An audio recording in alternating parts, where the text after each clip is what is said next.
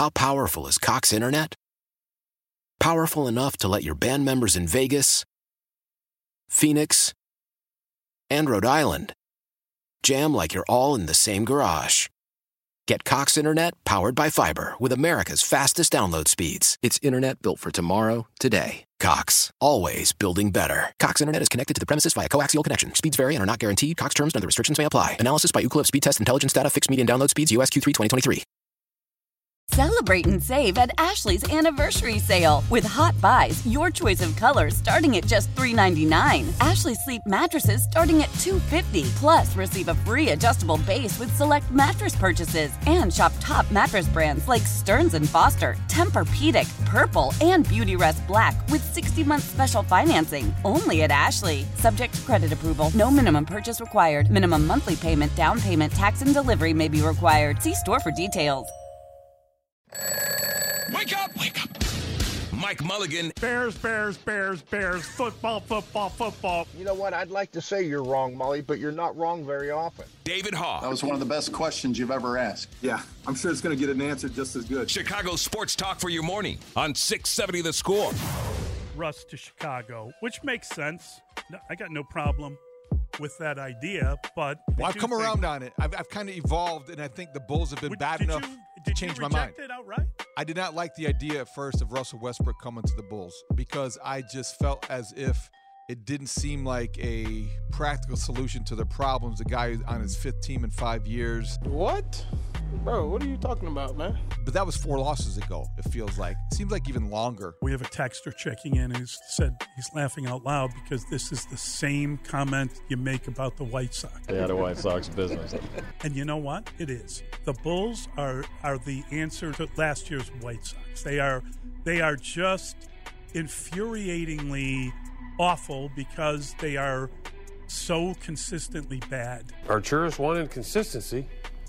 I'm not sure this type of consistency. Yeah, maybe he should have clarified that.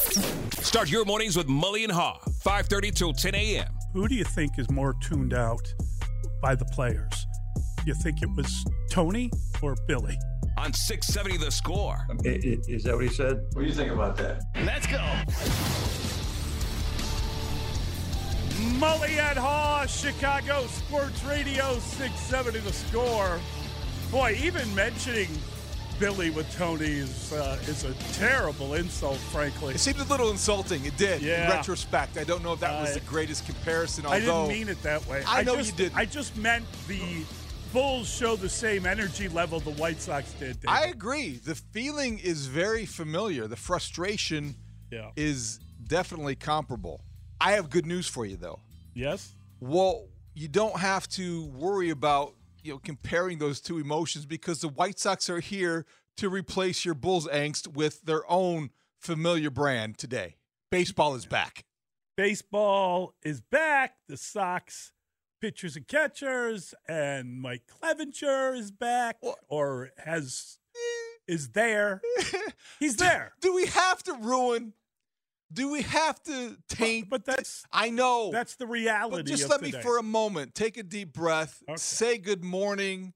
It's Wednesday. Uh-oh. It's hump day. The 4 most optimistic words in baseball: pitchers and catchers report. Yes. Let this settle in for a moment. Okay. Now, so is Mike Clevenger. Can I say something? So is Mike Clevenger and the White Sox. Today is the 15th of February. Yeah. Right? So I don't have the math in front of me, but February is a shorter month. Technically late February now. So we are technically in late February. Yes. And the fact is it's 48 degrees outside. I know. And I mean, the reality is I am like afraid that we've ruined the planet. Like I don't come out and say, "Oh, this is great." First of all, and this is an absurdity, but I will nonetheless say it to you. I think I lost count at either 3 or 4. It's very early, and I'm stumbling around getting here. Dead squirrels. There's a lot of dead squirrels. It's like the squirrels came out thinking that it was, and they got run down. Why would you? They were half asleep, I'm guessing. The squirrels are at more risk in warmer weather because they're not used to the the early thaw? Do you think that they're not ready I think for? They're groggy. I think they're still half asleep. They're in winter mode. Mully walking down the street. But I saw a lot. Be careful out there, I saw kids. a lot of like roadkill. Rodents. One might have been a skunk. But I can't. My point is, I don't know the ecosystem, and I've got to look it up. And I'm sorry to bring it up without studying it. But do they eat slugs? Do they eat is my lawn going to be eaten now by various bugs? Squirrels and skunks are the dead animals I saw on the way downtown today. I'll have to say this: I did get interrupted on my way home. I think it was over the weekend. At one point, there were 5 deer crossing the street. Holy cow! Now it was the hell? It was more in a subdivision-like neighborhood, but still it was unusual to have 5 deer in this part of the neighborhood. In February? Yes, in February. I mean, maybe you're onto something there. I have no idea if I'm on that. I'm putting 2 and 2 together. Good news for the squirrels. Supposedly it's going to be 25 or 27 is the high on Friday. So stay in bed, guys. Yeah, stay in bed. Yeah, all you small animals, small furry creatures of the night, just stay sleeping. We may be doing. It's weird, David. It's weird that it's 48 right now. It's very strange. We may be doing some serious damage to the planet. There might be some repercussions that we're not qualified to discuss. At the same time, I can't help but say that if you are a daily jogger, as I am, and I say the jogger, not runner, jogger, then you appreciate this mild winter because it is tremendous. There's nothing better than to go running in the afternoon and not have to I'm layering up, but I don't have to look like the Michelin Man when I do it. I saw people running feel that way in shorts yesterday. Well, I can see that. Home. I couldn't believe it. It was almost 50. It's mid-February. Yeah. You're right. It's almost It 50. feels like it should be the beginning of baseball. And you know what the oddity of oddities was yesterday? At one point in time, it was 52 degrees in Chicago and 52 degrees in Mesa, Arizona. Yeah, it was like cold and it was raining in the morning. Yeah. Take that, all you sports writers and sports reporters out there covering spring training while we are back here in the dead of winter. It's an oddity, and it's unseasonably warm for Chicago. I'm worried about the squirrels now. I'm worried about everything. I'm worried about the squirrels. I'm so used to a polar vortex at this point in my life that it's like, you know what it's it is? almost like, what if I think it's throwing off our ecosystem, our equilibrium. We're used to being grumpier. Yeah. Because it's darker, longer. Yeah. It's colder. You have a snarl on your face. Yep. And now we have no other choice but to smile. And I got to shovel snow, and I moved the snow. I don't shovel, really. I just move it. I've got like one of those. Get the mower fired up. I don't. I know. I'm just saying. Let me tell you something. Generally speaking. This is the oddest thing to say, but I could use one of those. The problem is you only use it like 4 times a year, 3 times a year where you really need it. And I really wouldn't know where to store it. Like I got the cars in the garage. I got a lot of stuff that's just kind of sitting there that would I don't know how I would fit it in my garage. Who says at 815 we're supposed to get 6 inches of snow tomorrow? I did not see that. Is that true? Did not see I think if you're in the right along the Illinois-Wisconsin border, you could be getting that. But I think here they're talking about an inch or less. Yeah, it'll melt. We're getting 6 inches of cheese tomorrow on the Wisconsin border. Cheddar or Gouda? There's going to be 6 inches of summer sausage right. dropped on the border. and we're going to race up there and get it. We're going to deliver it to your cave in whatever dark place you find yourself. Delicious stuff. Absolutely delicious. All right. The Bulls are at the Pacers tonight. You want to drive down there and deal with this? There's no DeMar DeRozan. He has a quad strain. And we got 2 games left, right? We got this game, and then we have the Bucks. And the Bucks are playing very well. And the Bucks, they beat the Celtics. Do they still have Giannis? Somewhere they have Giannis. If not, they have many other options. Is he the most reliable superstar in the NBA? Is he the guy that, if you got tickets and I don't think you have to worry about load management. I don't think you need to worry about controversy. I don't think you need to worry about prima donna outbursts. I don't think you have to worry about much with Giannis. He did have his temper tantrum of the year, wasn't it, post-game when he told the guy to get out of his way because he was shooting free throws? Yeah, he moved the ladder. The only fear with Giannis is dad jokes, right? Doesn't he like to tell cheesy jokes? When your biggest concern about a superstar is that he's going to be too corny, that is the superstar you want to embrace.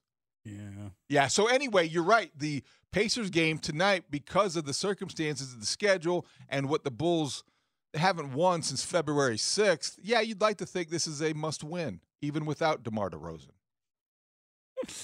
Yeah, I mean, they got the list of all the All-Star participants, and there are no Bulls among any of the three-point shooters. Not a shock. Or the dunkers.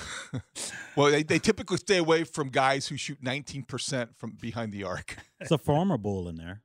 Markkanen.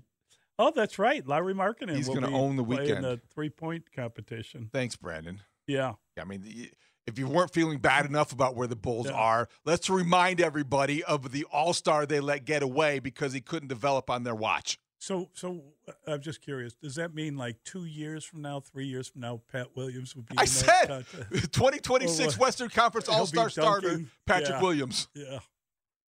Team to be named later. Just first they got to trade him. First they got to make a terrible decision on his future. First they have to trade him for assets they're never going to use. Oh boy. Then they have to lament his loss, and then they have to find an excuse for why it didn't work here. And the next general manager or coach will have to be faced with answering those questions. The Raiders cut Derek Carr as expected. As expected. And in a parallel universe, and again, in a different age and time, that would be exciting news for the Bears. You remember when they had I can't even think of the guy's name. They had this pass rusher that they brought in. They traded some picks for him. And he was good pals with Derek Carr, and there was this rumor that he was going to come and play with Derek Carr. Khalil Mack and Derek Carr, that relationship. Yeah, Khalil Mack is the one you're facetiously trying to. Yeah. Is he available again? He might be. He could be a salary cap casualty. Could he be on the street? Are the Bears still paying him? Could they not bring him back? Well, everything about the Bears and being linked to a player like that who might pop loose is the question, what if they want to go to a contender? Well, not here. Thanks for considering us. Oh, you want to go to a contender? No. Never mind. We're looking for Want to be part of a rebuild? Yeah. Will you work for cheap? I'll tell you what players like, and that is cabbage. Yeah, the Bears have something to spend. And the Bears have money to spend. Lot. So if you're willing to outspend somebody, I don't think it matters. I think you will be able to convince someone that they Where do you think Derek Carr lands? I never really envisioned him with the Saints, even though he'd spent 2 days there. Yeah, considering that possibility. Well, they don't have any money anyway, right? They don't. Right against the cap.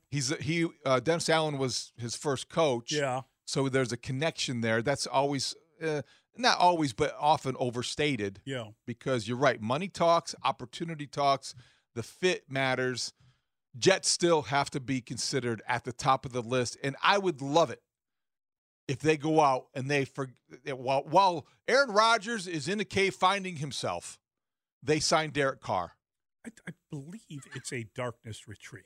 It's a darkness retreat. Okay, I'm sorry.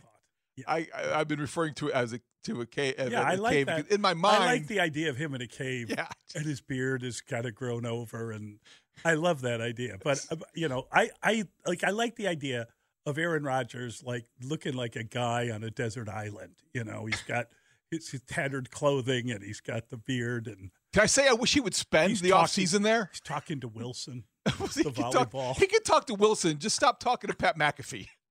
Because I do not want to hear him every week.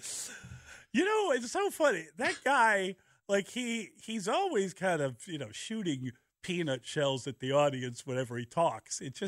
There's something about him.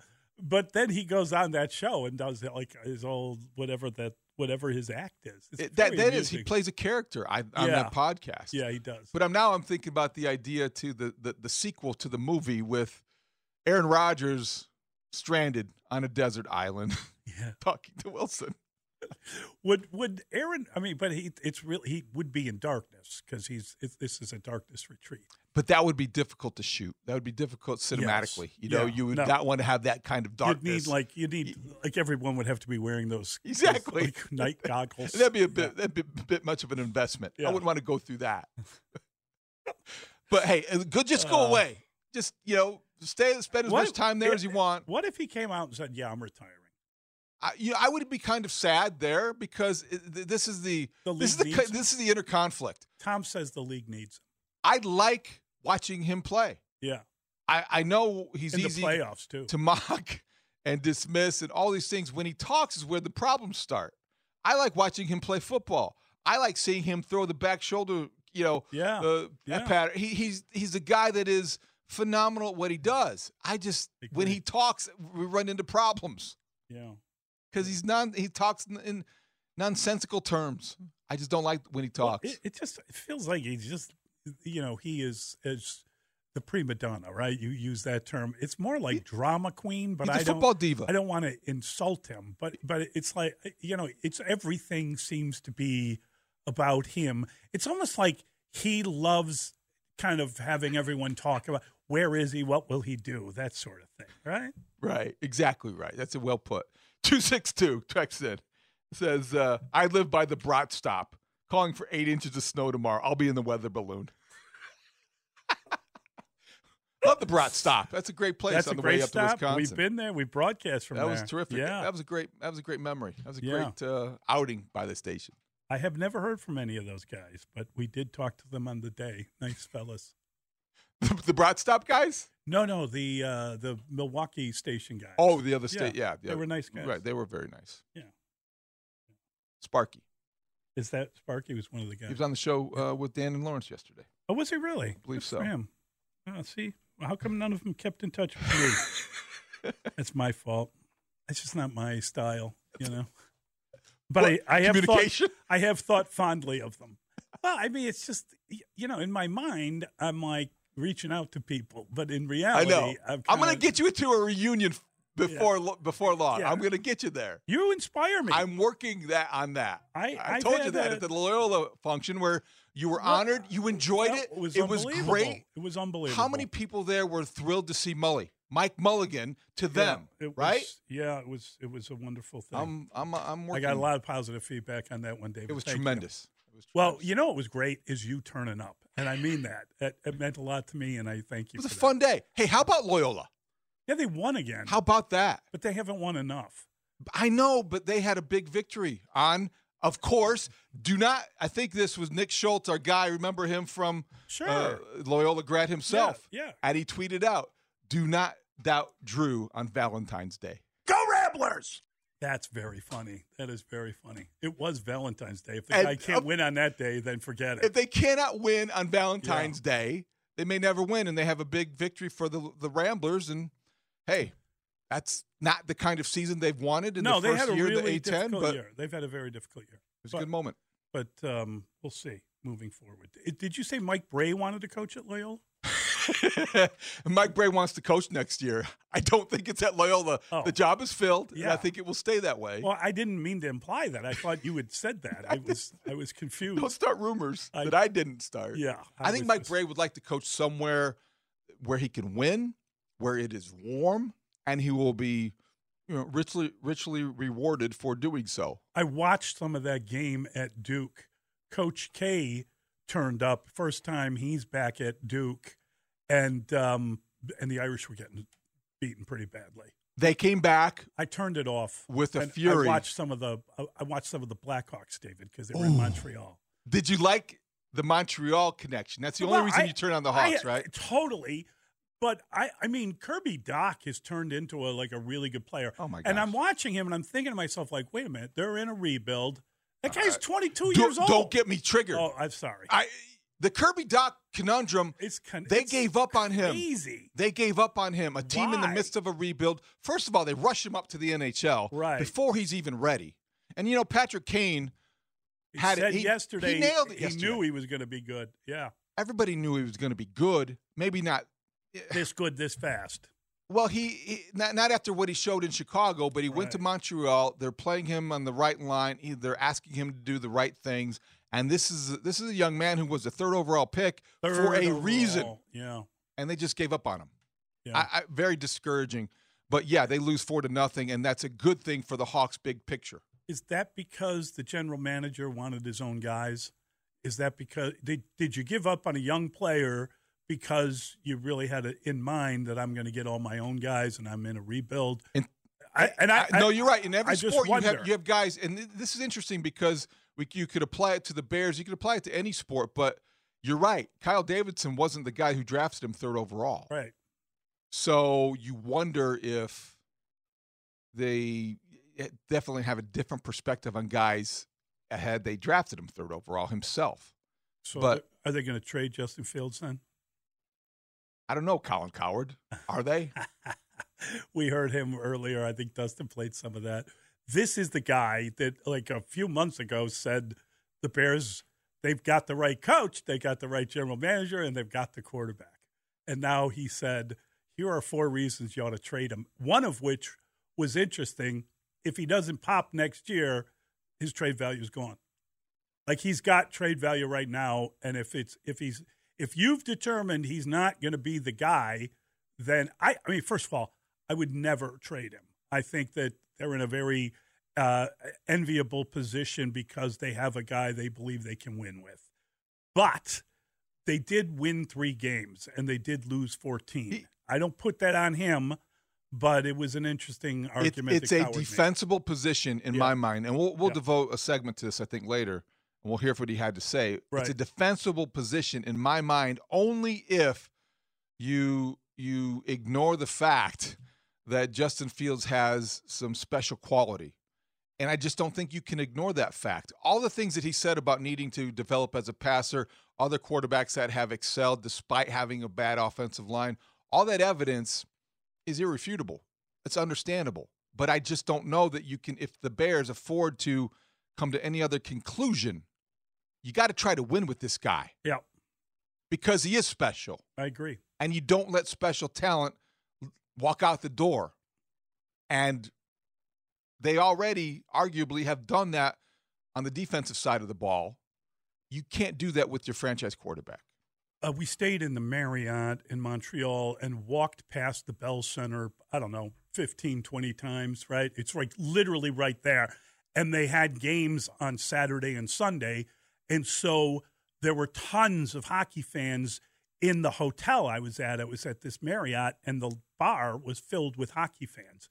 And so I had the Hawks game on, and my wife was like, who are they playing? I'm like, oh, they're playing Montreal. They're in Montreal. And she's like, do you think they're all going to that bar after the game? And I started laughing. It's a good chance. Now you know exactly what the process is. That's for a funny. bunch of people who park over by You could the relate Marriott. to that. Yeah, it was really cool. And you saw a lot of Hawks sweaters in that audience last night. Yeah. I know it was NBC Sports Chicago broadcast, so they're likely to show that They were a little looking bit more. for 'em, yeah. Hey, by the way, I know we talk to Chris Chelios every week at 8:45, and we got him in Montreal. He played in Montreal, and so he has a history there.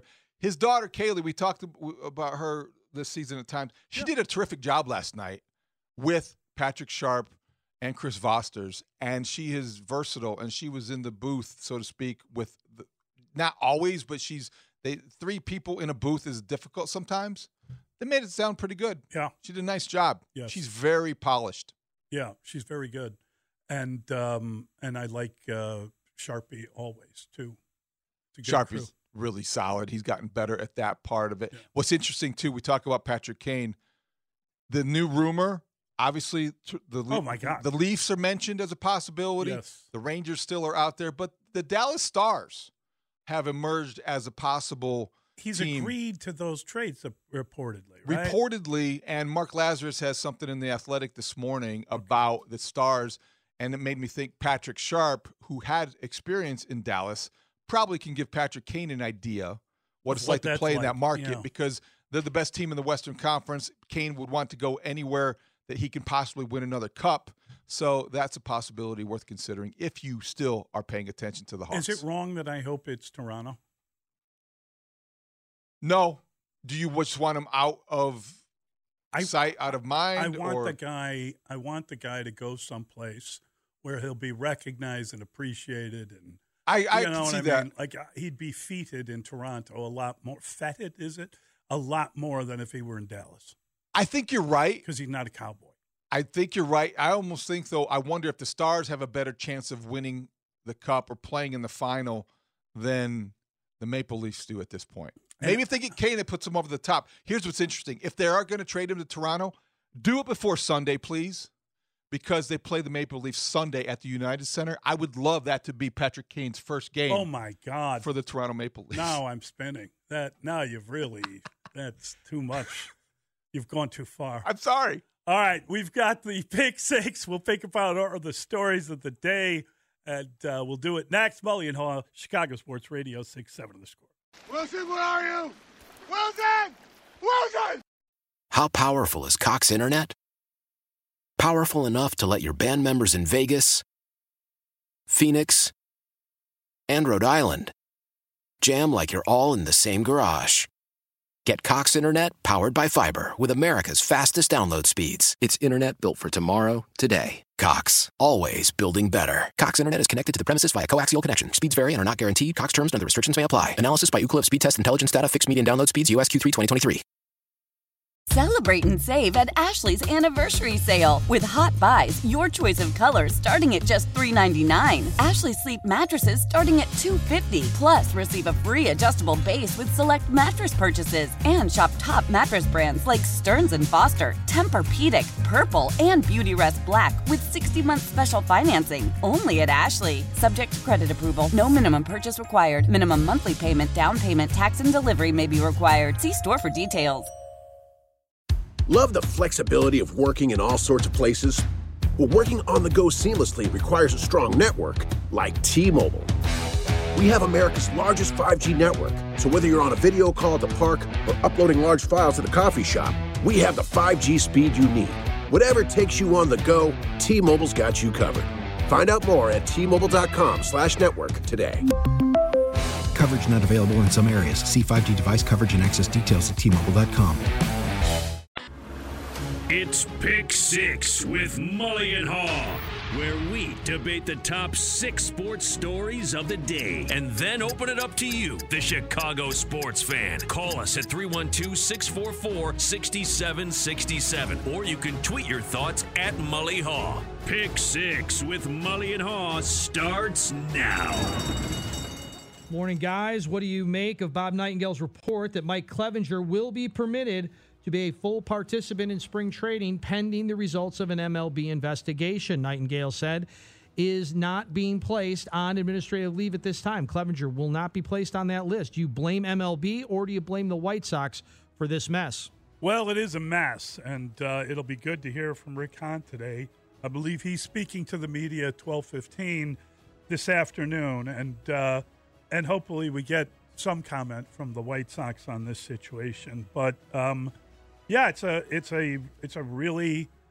depressing story, frankly, and I don't believe that Clevinger will be on the White Sox this season, but who knows? I mean, really, who knows? I don't know what the results of the investigation are. It is a pity that MLB couldn't complete it and have some, whatever the punishment is going to be, already doled out before the start of training camp, but here you are, and this is where you're at, and we will hear from Rick Hahn at 12:15, but it is a mess.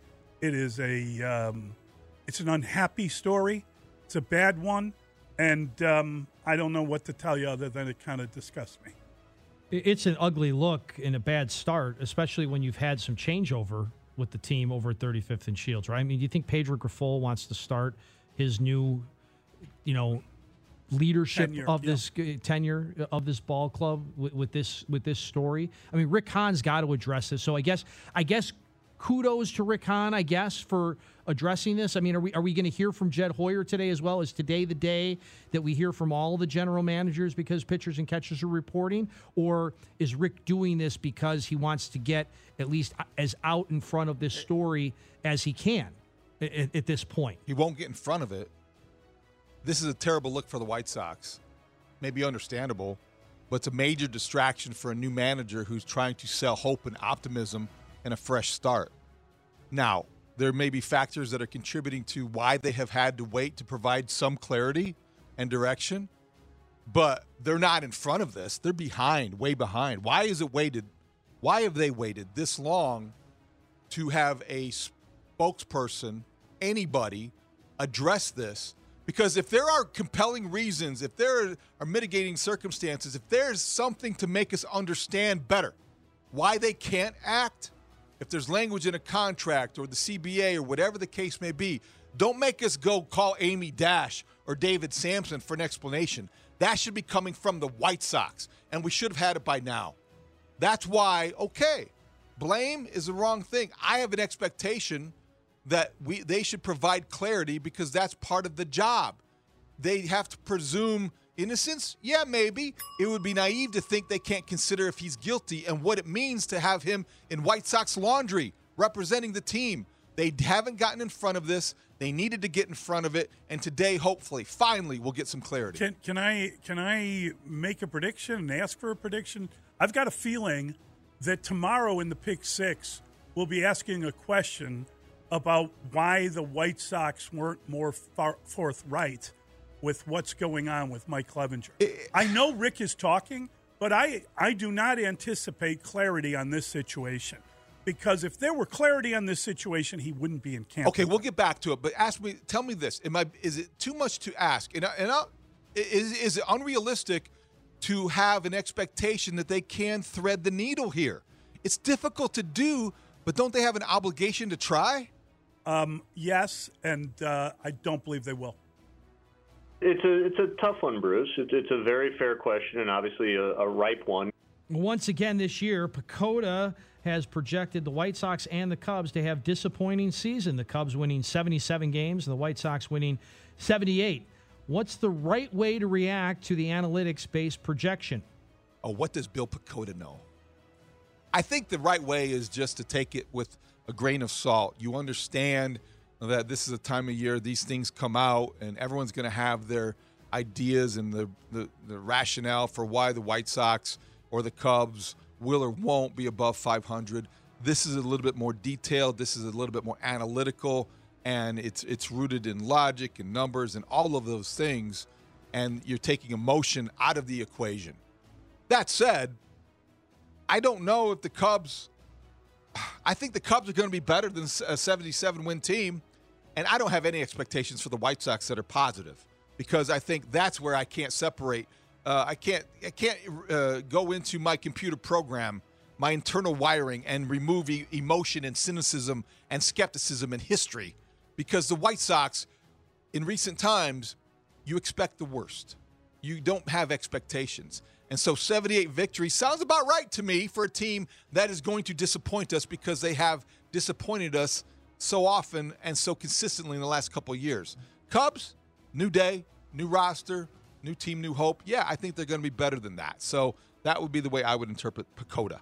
Well, I like the fact that we have this list to use to help us debate and sort out and think ahead of what they may or may not be, both the Cubs and the White Sox. Let's start with the White Sox really quick. The other thing I love about this is, we rounded up when we gave in the question, but technically per 77.7 wins for the White Sox. It's like, how does that work? Is there all of a sudden like a new thing where if they get to 9 innings tied, like teams are getting like points for that? I mean, why do they give us these tenths of points on top of it? The White Sox across the board were statistically awful last year. Everybody's going to be bad again? I just believe that there's going to be an uptick. I don't think everybody is going to collectively have as bad of a year as they had. And I don't get on board with the Twins or the Guardians continuing to do what they do. I think they regress.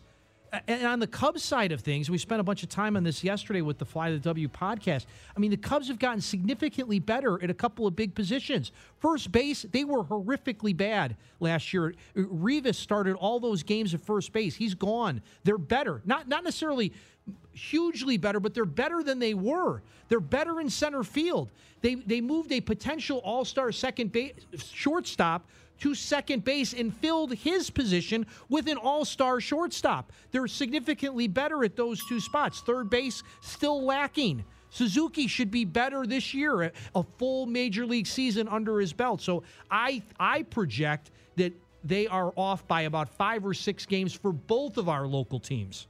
Yeah, Pacoda, player empirical comparison and optimization test algorithm. So it is a projection. Bill doesn't have anything to do with it. You're thinking of another guy. It is a projection, computer-based projection. I'm just naming the computer. I think it's pretty funny. I was amused by it. But what does ROAD stand for? Because he just predicted 8 more victories for each team. That's right. Sorry. Okay, I'll come up with a ROADS acronym for you. But really, don't ask the texters. Yeah. Oh, there we go. Please go after him. No, let me tell you something. It is. I kind of feel like the things kind of steamrolled on the White Sox. You know what I mean? Like one thing went wrong, another. There was like a domino effect where the whole team was impacted. I get it. You know, you've lost a guy in Abreu who's done nothing but play well, but you feel like you have a guy that can go there to first base, and you've been waiting on that. In fact, you got a whole bunch of guys that can play that position. I think that, I'd like to know if Tim Anderson is going to have like a bounce back. And a bounce back for him would be an MVP caliber season. I'm talking about, the bases are bigger. The guy could steal 40 bases. The guy can hit. He's fast. He can do a lot of things. And he could be a catalyst. Luis Robert took a step back last year, and it's all health related. Is Eloy going to be willing to be the DH and produce the power that he's capable of producing? I think there's individual questions. Is Yohan Moncada a prospect? Is he? This is him. Is he going to get better at all? So I think that there are a lot of possibilities for the Sox. I kind of like the group the Cubs have put together. I don't know about the 1-year bounce back guys, but I think the shortstop's going to be awful good, and I think he's ready to step into kind of a leadership role. So I'm kind of looking forward to both things. And the computer, there's no problem. I got no problem with the projections, and they're often wrong, and they're just a baseline to start where you believe this team's going to go, and then you add in you mix in your positivity, and you end up losing money if you gamble on it. Well, if I start making your guys money, I can answer these questions. There's David Ross, who told Marquee Tuesday the Cubs have a bunch of guys with something to prove. Like, these guys are hungry, man, and there's a lot of guys out to prove stuff. There's guys that are, just signed contracts or coming to new teams. There's guys that are really excited to put on the Cubs uniform and help this team win, help, bring a championship back to Wrigley Field. How much of a tone can that set for the season, or is that just your typical spring training rhetoric? I don't believe they're going to bring a World Series title back to Wrigley Field, not this year. And I think that some of these guys aren't going to be a part of it if they do. I'm still waiting on some of the younger guys, and, they got a whole outfield waiting to come up that looks like a group of really good players, good young players. But, I remind myself that, like, Christopher Morel was not a guy that I thought was going to be an impetus for that team last year, and he ended up having really a fun season, and it was fun to see that guy play. So I think it's going to be a different collection of guys, and I'm curious about it.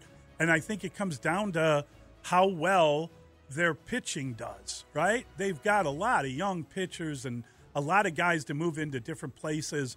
It's going to be this is spring training talk, but there should be a lot of youthful enthusiasm in a lot of areas, and maybe it's time for a winning season. Maybe. I mean, you answered it, Mully, in the last question a little bit. They brought in guys on these 1-year prove-it deal. I mean, Cody Bellinger. I mean, right? He's got something to prove and a ton to gain. You've got Ian Happ. He's got a ton to gain out of having a really good season. Nick Madrigal moves from shortstop to second with an opportunity to put himself in the conversation of a top 5 second baseman in the National League. Seiya Suzuki, prove that you're worth the deal that you signed and proved that you've, grown up per se, caught up to Major League Baseball in America versus Major League Baseball in Japan. We've got Trey Mancini at first base. Prove it. He wanted multi-year, didn't get multi-year. So I don't think it's rhetoric. It does sound a little bit like coach speak in sports in general, like prove it, show me. But there are, based on these one-year deals, the opportunity to do that. You met Nico Horner. You met Nico. You said Nick Madrigal. Madrigal. Nick Madrigal. Oh, jeez. We'll get to him in a second. He's in your brain. Yeah. Okay, He's here it top is. Of your brain. Wow. There's PECOTA. We know what that stands for. Then there's the Rhodes take. Really hot opinions, assuming dramatic emotional stimulus. Rhodes. RHOADES. Well, thank you for putting the A in there. Most people forget. I don't forget. That is the way we're going to evaluate every projection now before every season. We'll repeat it later for the class. I love what the Cubs have done in terms of putting together a mix of guys who they're invested in long term. They're going to be here for a while. Jameson Taillon's going to be here. Dansby Swanson's going to be here. Seiya Suzuki's going to be here. Let's hope Ian Happ is the next guy who signs a deal to stay, and Nico Horner as well. What they've done with the one-year guys is, like David Ross is right. There is that hunger because these are professionals who know that they have to have good years to maybe get better deals somewhere else or maybe with the Cubs, but they've got something to prove. The best part about it is, Kuma's talked about this as well. They're not names you have to Google. They're not guys who you have to wonder about. These are professionals. Mancini, Hosner. You've got guys who, Cody Bellinger, have done it before, and you're coming here to do it again with something to prove. It's a good combination. I think the Cubs are going to get off to a pretty good start. Yeah, it's actually a great question. What is your reaction to Nick Madrigal taking his turn at third base as threatened in the opening day of Cubs spring training? I'm ready for anything at this point. I know it's going to be a little bit different spring training for me. There might be some new positions thrown at me or, just I got to learn some things on the fly. But, I'm ready for it. Should Patrick Wisdom be sweating? Is Christopher Morel another better option? Could be. This is depth. This is what you want. Nick Madrigal coming in with the right attitude, saying the right things. He might not be crazy about the idea the Cubs just invested $177 million on a middle infielder. He was a fourth overall pick. What about me? What about my time? Well, he's got to prove himself all over again. And I think that a guy that can hit above 300, and you got to think that he could with 400 at-bats, has a place on your bench, has a place maybe in your starting lineup. He can play. The better he can do multiple things, the longer he's going to stay a Chicago Cub. Or maybe get them something in return to the trade deadline if they're ready to contend and they want to throw him into a deal. I don't know what the case is, but he's got the right attitude. You like a lot about what Nicky's two strikes is bringing to camp. If he wants to play third base, he may not want to be there, but at least he's going to try to do it. And as for Wisdom or Morel, these are guys who have specific roles. They're contributors. They're not mainstays. So I think that everyone can find a niche on this Cub bench and play a role on a team that should enjoy this kind of depth because they have major leaguers in the starting lineup. Well, this is what will make Cubs spring training interesting. Like I'm very curious to see Nick Madrigal make that throw. I mean, to me, it looked like he had a hard time throwing it from second to first. So I don't know how he's going to make it across the diamond. I'm curious to see. I'm curious to see if he can hit all spring training. David, predicting a 300 hitter. No, I don't think that Patrick Wisdom needs to be sweating. I see Patrick Wisdom getting plenty of at-bats as the DH because the one thing the Cubs definitely lack is pop. And Patrick Wisdom is a guy that can pop. Now, he also is a swing and miss guy, but he can hit the ball out of the ballpark for you. Yeah, I think Patrick Wisdom should always be sweating. I just think that's, a guy that kind of debuts at age 30, has to understand where he's at in his career. And, yeah, he's got to be working hard and sweating and breaking his rear end to make sure that he keeps his position. My reaction to Nick Madrigal taking his turn at third base as threatened is good God, Nick Madrigal has no role on this team. I think Nick Madrigal has some things that he does well. I think it's a very specific skill set, and I hope that we see it out of him. But he's about one more injury away from being utterly untradeable. And I hope this works out. He's not a third baseman, okay? And I get it. It's a jack-of-all-trades thing, and he wants to prove he can be a utility guy and play all over the field. I would imagine they're going to try to move him at some point because he doesn't fit. They just don't have room for him, barring an injury. He's not going to beat out Nico Horner. That already happened last year. Nico Horner beat him out. Nico Horner's their guy, and Madrigal is a guy that came via trade. Dansby Swanson's 5 times better a player, and I don't even know if he could play that spot. He just has no role on this team, so he needs to be a super sub, and maybe if he can get 400 at-bats, it would be as a DH, which is kind of absurd because he doesn't have that power Dustin talked about. Well, no, that's a good question. What are your expectations for the Bulls tonight with DeMar DeRozan out with a right quad strain, Derek Jones Jr. down with a left abductor strain, and Alex Caruso questionable with foot soreness? Must-win statement? Can we get to the buyout market already? Yeah, let's get to the buyout market. I don't even want to talk about a must-win statement, whatever, because guess what? They had must-wins. They have more must-wins that ended up as losses than they have games played this season, it feels like. So I think we're going to see much of the same. I would expect the same consistent. At some point, they're going to win a game, right? That's the NBA. Maybe it'll be against the Bucks, because that's also the NBA. But this is a team on a 4-game slide since the non-trade deadline, the don't trade anyone deadline, and they need some sort of shot of some. Well, they've made some statements over the last 4 games, and it's not a good statement. They can't shoot straight. They can't hit a 3. All right, here, listen, DeMar, he's even there. He's not even going to be sitting on the bench. So here you go, Zach. Be the $250 million man. 36 tonight, and need the Bulls. That's what they need.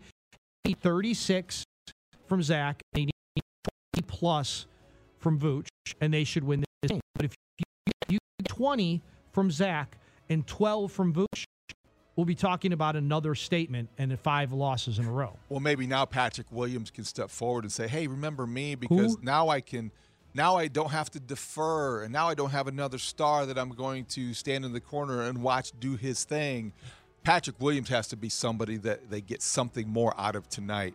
And if they don't get something out of everyone tonight and they don't win this game, news for you. The Bulls may be looking later in the month and almost have 3 weeks between victories, because I don't envision them beating the Bucks on tomorrow night. I just don't see that as a realistic possibility.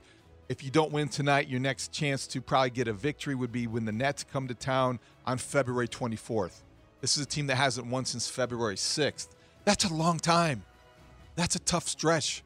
This is a team that is, whether it's Derek Jones Jr. down or who they're missing and who's out, DeMar is the guy. They need a group effort tonight. They need to win this game, and I do think it feels like a must-win for a team in 11th place. You can kiss him goodbye. Touchdown. Pick 6. The Eagles lost both their coordinators' head coaching jobs, with the Cardinals hiring defensive coordinator Jonathan Gannon after the Colts hired offensive coordinator Shane Steichen, whose departure will create a bigger vacuum. Can you believe it's the first time a Super Bowl team has lost both coordinators since back in '94 when the 49ers lost OC Mike Shanahan to the Broncos and DC Ray Rhodes to the Eagles? That's a remarkable bit of trivia. I did not realize that. You know what's more remarkable? The Eagles lost. That's right. The Eagles lost. They didn't beat the Chiefs, and they're still losing both coordinators. The NFL, it's difficult to look at this and be happy for Shane Steichen and Jonathan Gannon. They're good coaches. They may be great head coaches, but for a league that wants to emphasize diversity and makes it a priority to speak every hiring cycle about the commitment to inclusion and more black coaches, you know what? The Eagles lost, and both of their white coordinators got hired and are head coaches today. What about Eric Bieniemy? What about Raheem Morris, who won the Super Bowl a year ago? He won the Super Bowl as a coordinator and still is an assistant coach. So I do think that you can't help but look at things that way if you are looking at the bigger picture. And the bigger picture is, yes, the NFL continues to have a problem, and this is somewhat embarrassing to look at the team that lost the Super Bowl having both of its coordinators go to become head coaches at a place that interviewed qualified minority candidates who didn't get the job. So that's the way I look at this. Interesting trivia, but a bad day for the NFL. Bad day for the NFL. But, hey, David, your guy Jeff Saturday didn't get the job, so I thought you'd be happy about that. Did you see he sent out a... we've got it. I thought we're holding on to that to play back for you. That was good. I think he was out on a boat fishing already or something like that. Good man. He'll soon be back at the Four-Letter Network, perhaps. As far as we didn't get to this part, the bigger vacuum, I think it's going to be very interesting to see how Jalen Hurts responds to this and how the Eagles' offense responds to this. They seem to have all the pieces, but we talked about yesterday how important it is to have great quarterbacks with great coaches, and it sounds like the Eagles coach has kind of been the CEO. It's his offense, but he's kind of had a hands-off. I let my coaches do their thing. I help game plan, but like day of game, I don't call plays. They call the plays. They do all that kind of. And at this point in the game, there's a lot of openings. And how many other Eagles position coaches are going to go with these guys to the new job with the elevated status? So I think what's really interesting is how does Jalen Hurts respond? How does the Eagles offense respond without this offensive coordinator? Yeah, I think that David makes a great point about the lack of African-American coaches in the NFL. And we have a couple texters. What you have to remember is the league is 70% made up of African-American players. And the idea that you somehow cannot then have coaches of color is mindless. That's a bad idea. And I think a lot of it has to do with guys not being quarterbacks, coaches, and offensive coordinators. And the Eric Bieniemy thing, and he's interviewing in Washington today, is one of the real curious questions in the NFL. Does he have to go to Washington and produce and be a good coordinator there in order to get a head coaching job? And why don't other people have to jump through the similar hoops? Steichen comes in now. This guy is 37 years old. Think about this. He is now the same age as Sean McVay. Sean McVay, just on birth date, remains the youngest head coach in the NFL. How long has that guy been doing it? That is unbelievable. I don't understand at all the Gannon to Arizona thing. I don't get it. What is Arizona's problem? Is it that they can't build a defense? Or is it that Kyler Murray is this great mystery that they can't figure out? It's the Kyler Murray conundrum. Who's the offense coordinator with him, and how are they going to get Kyler Murray on board with what they're doing? That is the only question if you're hiring a coach in Arizona. So I'm a little bit confounded. The guy did a real good job in 2 years, and his defense is real good, just not the Super Bowl. But, man, that is just one that just escapes me. I'm not sure. And he's 40. So he's a few years older than the other guy. They interviewed Brian Flores. Well, now there's a. I'm just saying. And he was a defensive coach. They went defensive coach, and they didn't hire Brian Flores. Yeah, it's crazy. All right, 312-644-6767. We'll continue to get into it. We have the extra point next. Mully and Haw on the Score. Set up this extra point. It's time for the Extra Point with Mully and Haw on 670 The Score. MLB games will feature a pitch clock, banned shifts, and larger bases this year. Rules changes intended to make the game more watchable, as consultant Theo Epstein explains here. Fans should be excited about baseball's changes in 2023 because they're designed to give fans more of what they like and less of what they don't like. Action. They love a faster pace of play. They love athleticism. They love doubles, triples, stolen bases, great defensive plays. And all these rules in testing in the minor leagues have created more of that action, better pace of play, more athleticism, more stolen base activity. And then less of what fans don't like. Fans don't like dead time. They don't like 30 seconds between pitches. They don't like long periods of inactivity on the field. How ready are baseball fans for these changes? Ready or not, here they come. I think it's great. I'm looking forward to this. I need baseball to be entertaining. I think people are ready for it to be different and to move a little faster. Traditionalists are going to roll their eyes. They might cringe. And already people are making fun of the bigger bases. They look like pizza boxes, whatever the case may be. I get it. There's going to be some of that pushback. But you know what? Baseball is a little boring at times. And this is the time to embrace the changes. I'm ready for the pitch clock.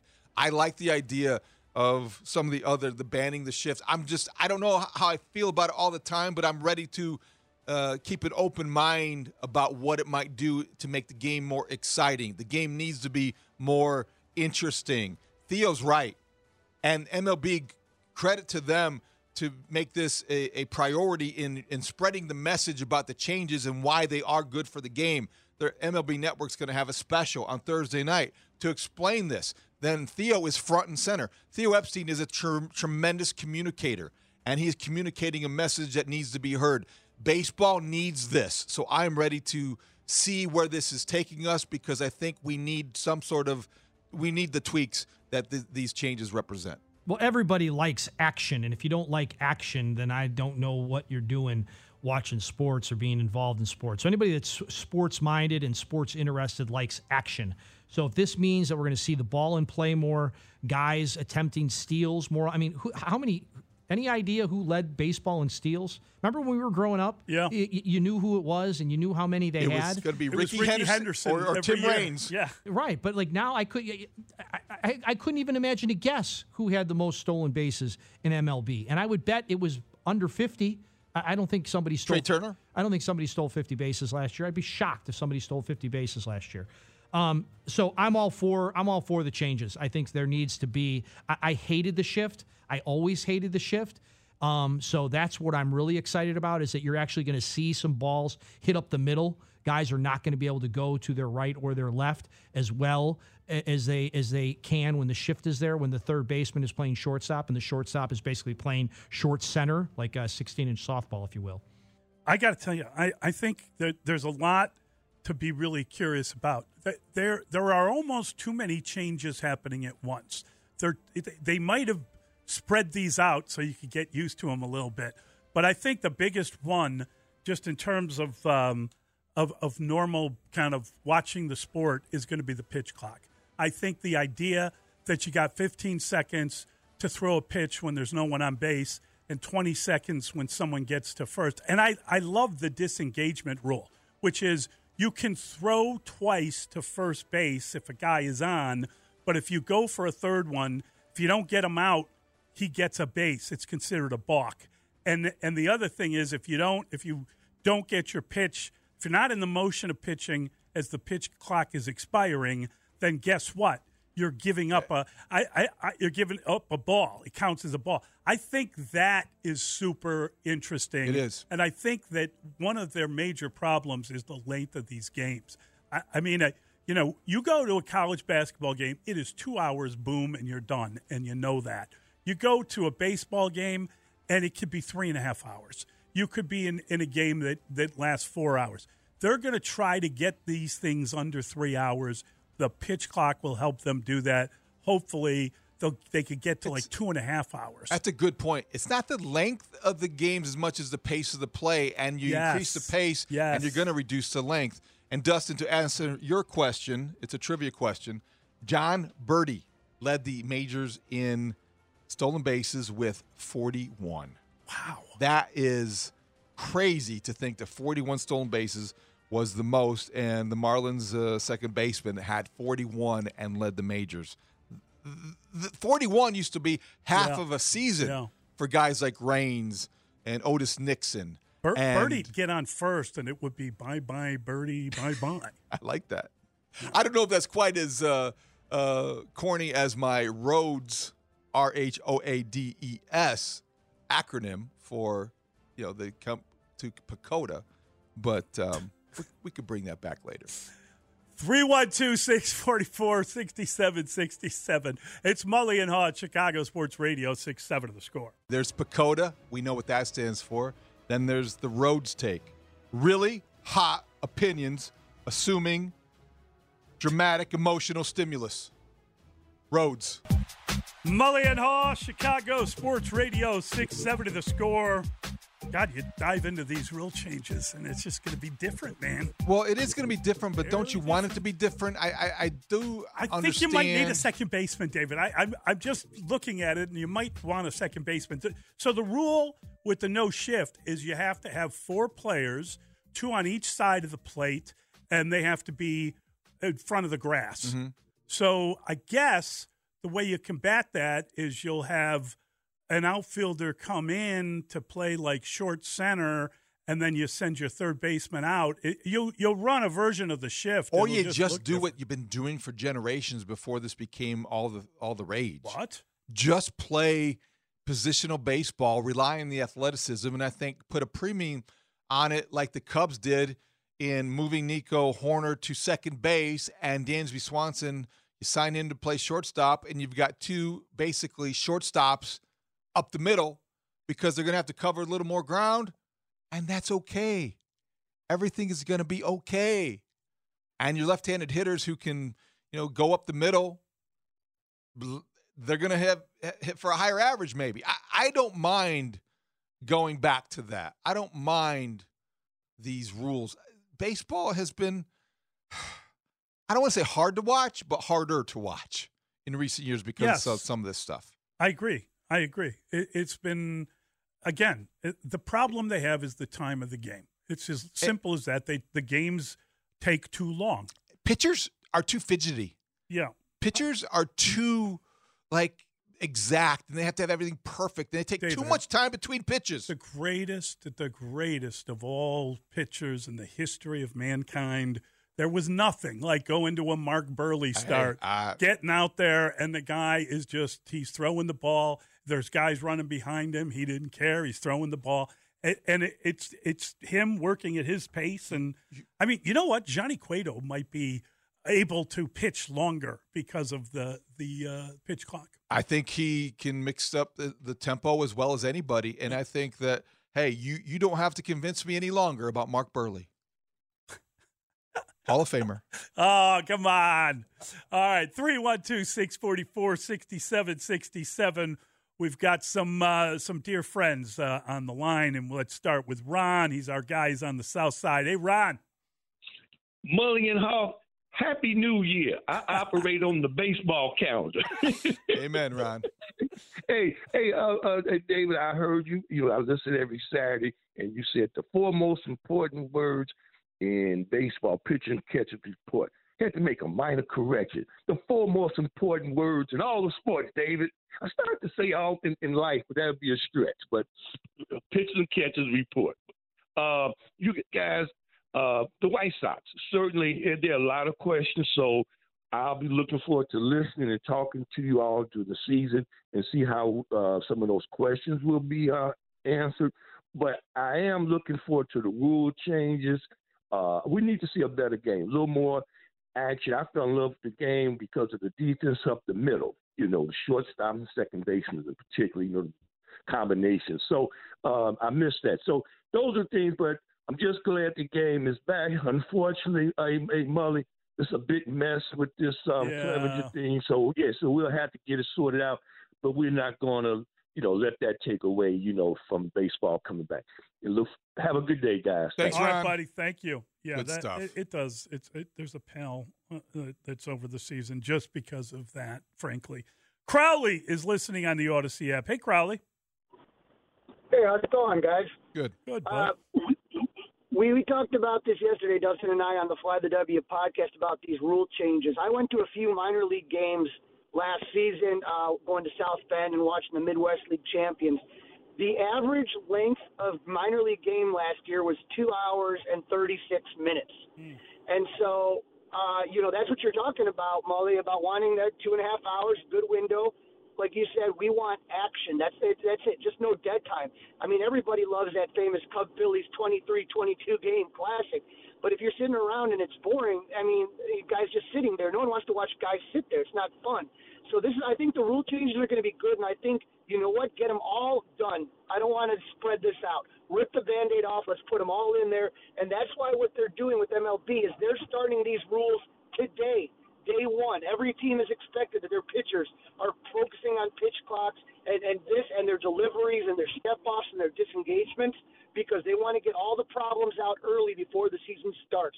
But what they showed is with the minor leagues that every week the number of people violating those rules went down until it was almost nothing. Great point, Crowley. I also think this, Mully, interesting in the messaging approach. I do think the MLB is smart in not making Rob Manfred the front person here. Oh, yeah. No one wants to hear from Rob Manfred. But he is the commissioner. If he were to be the guy telling the rules, half of the people listening would think it was wrong. Is that wrong? I agree with that. Is that silly? Theo has a gravitas, having won World Series and being known as a deep thinking Ivy Leaguer. I'll admit to being guilty to that yesterday. When I'm hearing him explain all of this, I got a little bit more excited because, that's a great point, Theo. Yeah. Oh, yeah, another great point, Theo. Yeah. You're used to him making very valid points. He's not considered an owner front man. Exactly. He's considered a guy that loves the game. So that is why he's involved, because this is all going to be part of his legacy. Yeah, he's not going to think about it as a piece of metal. I agree. And I think that's a big part of this messaging, why people might be more inclined to think, oh, yeah, I can get behind this. Kevin's in Palatine. Hey, Kevin. Hey, good morning, guys. Agree with the previous two callers. I love all the changes. Can't wait for them. One thing that has annoyed me about the Cubs offseason, I'm really happy with what they did. But we're going down the same slippery slope with Contreras, with Ian Happ. Jed said we're going to work on this stuff. Why Happ and Horner haven't been signed already it's annoying, because I think we're going to end up the same thing with Contreras. Now, Horner we have for a lot longer, but I think we're going to lose Happ for nothing. And I don't know what it is about him that you don't like about your organization. He's a great dude. He's a really good player. But I have one comment, and I love Dustin's my guy, but we want to give kudos to Rick Hahn. I would suggest everyone listen to Lawrence Holmes in the 1 o'clock hour yesterday. Rick Hahn signed Mike Clevenger, who anyone with Google could have known was a complete bag before we knew any of this stuff, and he signed him the day after Thanksgiving. That was his prize. That was the guy he had to run out and get. He got him first because they got him cheap. He gets no kudos. Everyone knows the Padres aren't a dumb organization. They couldn't wait to kick his rear end out of the door. His Cleveland teammates voted for him not to come back. Everyone knew this is a horrible human being before we found out how truly awful of a human being he is. Rick Hahn gets no kudos, and Mully, you're exactly right. None of these guys will have the balls to ask him the question they're supposed to ask him today. None of them. So have a great day, guys. Thanks, Kevin. Appreciate the phone call. Well, yeah. I didn't say that. I don't know that he won't be asked the question. I don't expect him to answer. I don't expect him to. He'll say that I'm not. Clarity well, I is can't. What you said. Yeah. I'm not allowed to speak on that. I have appropriately low expectations as well. As for Ian Happ, we'll get into this at some point throughout the spring training. The Cubs have more behind Ian Happ than they did behind Wilson Contreras. Yeah. That may affect their thinking. 312-644-6767. That's the telephone number. It's Mully and Haw on the Score. How powerful is Cox Internet? Powerful enough to let your band members in Vegas, Phoenix, and Rhode Island jam like you're all in the same garage. Get Cox Internet powered by fiber with America's fastest download speeds. It's internet built for tomorrow, today. Cox, always building better. Cox Internet is connected to the premises via coaxial connection. Speeds vary and are not guaranteed. Cox terms and other restrictions may apply. Analysis by Ookla Speed Test Intelligence Data. Fixed median download speeds. US Q3 2023. Celebrate and save at Ashley's Anniversary Sale. With Hot Buys, your choice of colors starting at just $3.99. Ashley Sleep mattresses starting at $2.50. Plus, receive a free adjustable base with select mattress purchases. And shop top mattress brands like Stearns & Foster, Tempur-Pedic, Purple, and Beautyrest Black with 60-month special financing. Only at Ashley. Subject to credit approval. No minimum purchase required. Minimum monthly payment, down payment, tax, and delivery may be required. See store for details.